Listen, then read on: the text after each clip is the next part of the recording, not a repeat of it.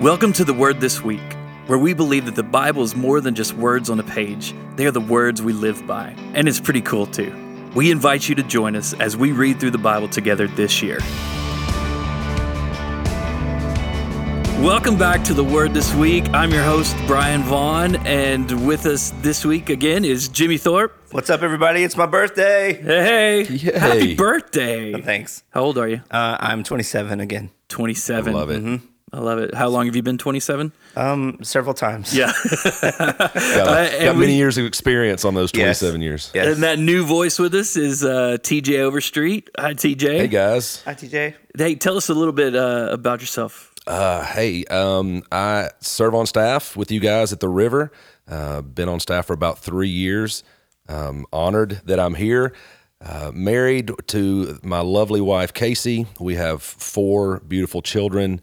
If you don't know me, kind of grew up in this community. Been here pretty much my whole life. But again, just pumped that I even got the invitation here. So looking forward to having some conversations with you guys. So glad to hear from you. Yeah. Thanks for joining us.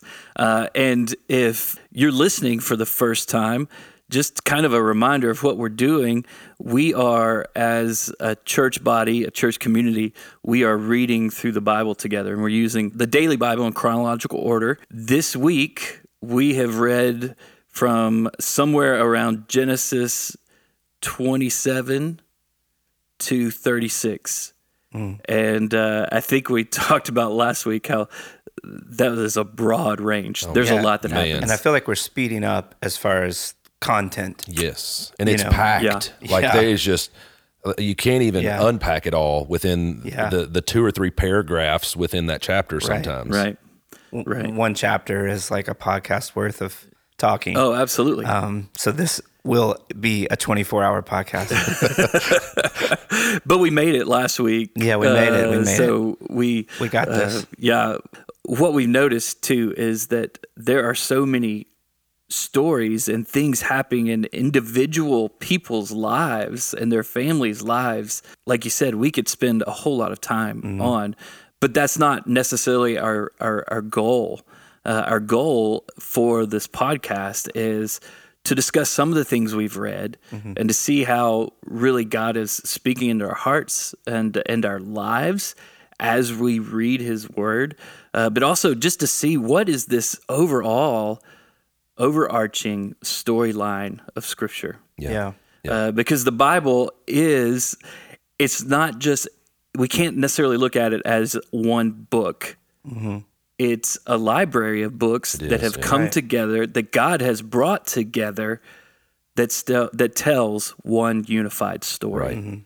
And so we want to make sure that we keep on that unified story. And also, it's written to a people at a time for a purpose. Right. And then the Holy Spirit allows us to glean interpretation and meaning for us today. But we first have to look at it through the lens of, okay, this is written to a people for a time and a place and a culture and a purpose for a reason.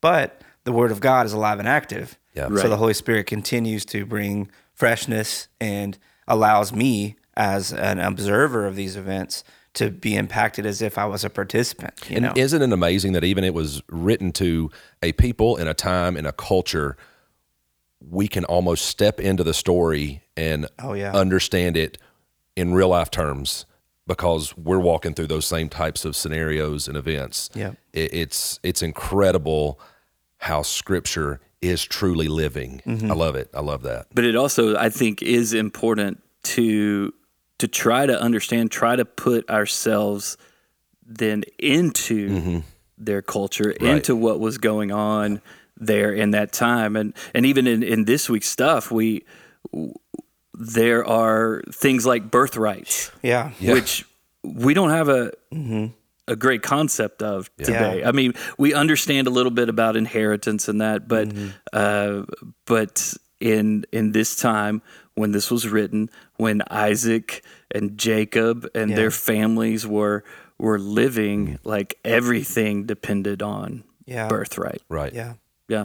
So I want to run through, here's some of the major things that have happened. and then we'll drill down a little bit to what maybe God, or what was jumping off the page to us. So we kind of start with Isaac and Abraham telling one of his servants, one of the guys that worked for him, said, "Hey, I want you to go find a wife for my son, but I don't want it to be from these pagan cultures, right? Like these people. I want it to be from my family who was aware of the Lord." Right. Yeah. And so we see that. We see Isaac meeting Rebekah for the first time. We also see the death of Abraham. And then we see... At a ripe old age of 175. Yep. Right. Yeah. These ages just blow my mind. Yeah. But a little bit shorter than what we saw early seen in Genesis. before. We see that diminishing since what the Lord Sins said. come in, and it's... Yeah. So we get to see that Isaac and Rebekah, they have twins, Jacob and Esau. And Jacob and Esau have a very complicated relationship. Yeah. Truth.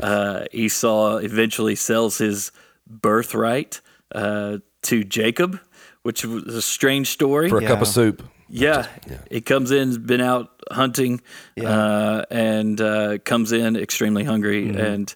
But it says he despises his birthright. So there's some weird things going on there. Then we see some of the same things that Abraham did. We see Isaac doing. Yeah. Being in a land and telling the people, Rebekah, she's my sister, not my wife, right? Again. Out of fear, continue to see places, the people of God, the people that God has chosen to pass his blessing through, they still have a hard time trusting. Yeah. But maybe that's a little bit like us too. Huh? Yeah, totally. Right? So more interactions with Jacob and Esau. Then we see them growing up. We see them looking for family, looking for wives. And Jacob then travels to family, the land of his mother, and lays his eyes on a distant relative named Rachel, and is smitten. And talks to her family and says, "Hey, I really would like her to be my wife." Works a deal with her brother. Is that Laban, right? Laban. Yeah. And says, "Hey," and Laban says, "All right, work for us for 7 years and she'll become your wife." And he's like, "Okay, let's do this." Then they deceive him on the wedding day. Right. Yep. Which is like one of the first times that he's gotten tricked. Yeah. But he's been a tricker. Yeah. Is that a word? Is a tricker a word? A trickist, Yeah, I think. I like it. He's not. Yeah. He's a trick-or-treater. He's a tricker. He's a tricker, no treater. Right. But he can dish it out, but he can't take it. And you see that play out. Yeah. Yeah. He's finally seeing the consequences of his trickery in this scenario a bit, I think. Yeah. Ends up marrying sisters. Yep. Yeah. Leah and Rachel, which again, to us, what in the world is going on? I can barely keep up with one good woman, I'll be honest. I don't know how they do it. I don't know what's going on. And then we see extreme rivalry between Rachel and Leah, is her sister. Leah is the older sister. Rachel's the younger sister. Rachel's the one that Jacob really loves, but Leah seems to be the one that God kind of blesses and opens her womb, and she's the first one to have children. Yeah, and back to birthright inheritance being so important, we see that God's love poured out on her because of that. She's the one that sires a lot of these sons. Right, and in fact, the first 4 children come through Leah, and the 4th one of those is Judah. And I think we'll probably talk more about him maybe next week, but it's significant. And eventually they have 12 sons, and kind of the favored sons for Jacob are those born to Rachel, and those 2 were Joseph and Benjamin. But the story really kind of focuses on Jacob, and then we see God interacting directly with Jacob. Jacob wrestles with God. Changes his name to Israel, so that's where the name of a nation kind of comes from, right there. And a few other things happen. There's a strange story about Jacob's daughter, Dinah, and some things that happen there. And then, there's a lot going on. And eventually we see actually the death of Rachel, we see the death of Isaac, and it ends with Esau and kind of his lineage and the people group, the Edomites that come from him. Right. So there's a whole lot there. Tons. And so we obviously can't talk about all of that, but we do want to focus in on a couple of things. So TJ, we'll start with you. What in this week's reading really kind of jumped off the page to you? Oh man, there's so many pieces, but I think maybe the overwhelming sense to me is encouragement. And I say that because God has made this promise. There's going to be this covenant line that there's going to be one to come to save all people, right? And this is, everything's pointing to Jesus all throughout Scripture. And in this, just in these stories, we see lying, deceit, just crazy, stupid stuff, all this sin that's going on, but yet God kept his promise and is keeping his promise and is continuing to move forward and allowing people to move forward, even though they've made these mistakes. Man, how encouraging is that to me? Because, dude, I in my life, I've probably fallen to a lot of these sins or other sins, and yet I can be encouraged because through God's promise, through his Son, I can have life, and I don't have to be defined purely by these things that have happened in my life. And so I've taken encouragement, even though these are like, how in the world could that have even happened? Right. Stories. I'm encouraged by them. I really, truly am. Mm-hmm. And God works in some of the most random ways to fulfill his promise. Mm-hmm. And God is working all things for the good of those that love him and are called according to his purpose. They do love him. They're called according to his purpose. That doesn't mean they're perfect. And so we see that tension, throughout. Far from perfect. Yeah. We may have talked about this before, but I'm reminded that in Hebrews chapter 11 talks about some of these guys like Abraham and Sarah and Isaac and Jacob, and talks about their faithfulness. The heroes of faith. And how they believed God. And yet we see several examples of how they didn't. They didn't trust, but yet God was still faithful. Yeah, always. And they did, and it was credited to them as righteousness. Yeah. Pretty amazing. Jimmy, what are some things that jumped off the page to you? Well, I think as we continue to dig into the Bible, we're going away from giant tentpole stories. Like, it's the ark story, and we're going to talk about that for chapters, and it's the creation story, and we see we're in creation, we're in the garden, and it's all, that contextually, it's all that story.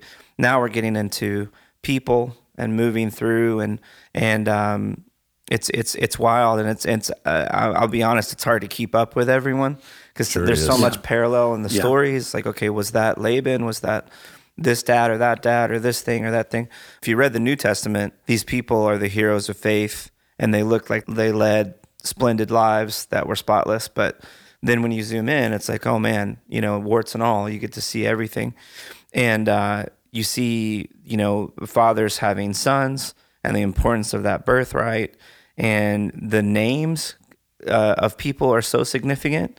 They're literally naming them almost prophetically. And this is just my armchair opinion, but you see Jacob, for example, his name means usurper, and then in Israel means the father of nations, and we call God by many, many names. It's going to come up this week and in future weeks where he's referred to the Lord, but it's El Shaddai, Almighty God, which is separate than the other names of God that have other significance. So as these fathers are having sons and they're naming them and they're prophetically like casting a vision for their future, there's also like blessing and cursing.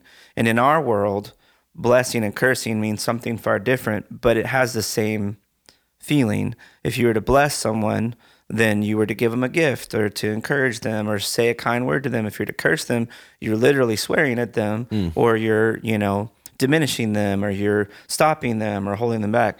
And we see that in the scripture is that this child will be blessed, this child will be cursed. And the thing I'm taking away is, like, as a dad, and this is personal, but man, I've got to be very careful what I'm speaking over my children, because I'm not naming them prophetically per se, but I am reminding them and trying to remind them that God made them good, that they're valuable, that they are loved. Not that they're winners, not that they're the king or the best or whatever, but they are seen, they're known, they're loved, they're safe. God has a promise and a future for you. No one deserves anything, but may God bless you richly. May the Holy Spirit go before you. Yeah. Wherever you go, may the Holy Spirit be a forerunner for your life. May you put him first in your life and meet him wherever you go. Those are the kind of things that we're literally praying and asking for God's blessing over our children. And I feel like if we love God and we're set apart to be called according to his purpose, then we, through the work of the Holy Spirit, can pray these blessings over our children, and they carry spiritual weight. They do, yeah. And many of us have had experiences where we've maybe not had the best earthly father as an example. And I would just say to take heart that can be reformed and renewed and restored in the fatherhood relationship that we have with the Lord. He's consistent, he's good, he's faithful, and he shows us our value because our identity lies within him. Because, the Bible says, and I'll stop preaching, but we all know it in Galatians 2:20 that I'm crucified with Christ. I no longer live. He lives in me, and the life I live, I now live in him. Right. And my identity is in him. And so if I can capture that and live that out and realize that, I can have a restored relationship with my Heavenly Father. And watching him love me helps me be a better dad to my children. And watching them screw up reminds me of how he's got to see me. Yeah. I get so frustrated with them, and I'm like, oh man, Lord, I must be really frustrating because I get frustrated with myself. I'm on a tangent, but that's what I'm seeing. It's good stuff. Is this relationship between the fathers and the sons, especially, and leveraging the authority we have in Jesus to bless our children. Yeah. And along the same lines, as I've been reading through it this time around, it continues to jump out to me how there seems to be these generational sins that are passed on. Yeah. And for me, it's just been a warning. Who am I at home? Right. Yeah. Right? Who do my kids see? Mm-hmm. And are they seeing trust in God in me? Are they seeing faith in the Lord in me? Are they seeing righteousness in the way that I live my life? Am I the same person at home that I am when I'm in front of a group of people and talking about the goodness of God? Yeah. Do I really trust the goodness of God at home?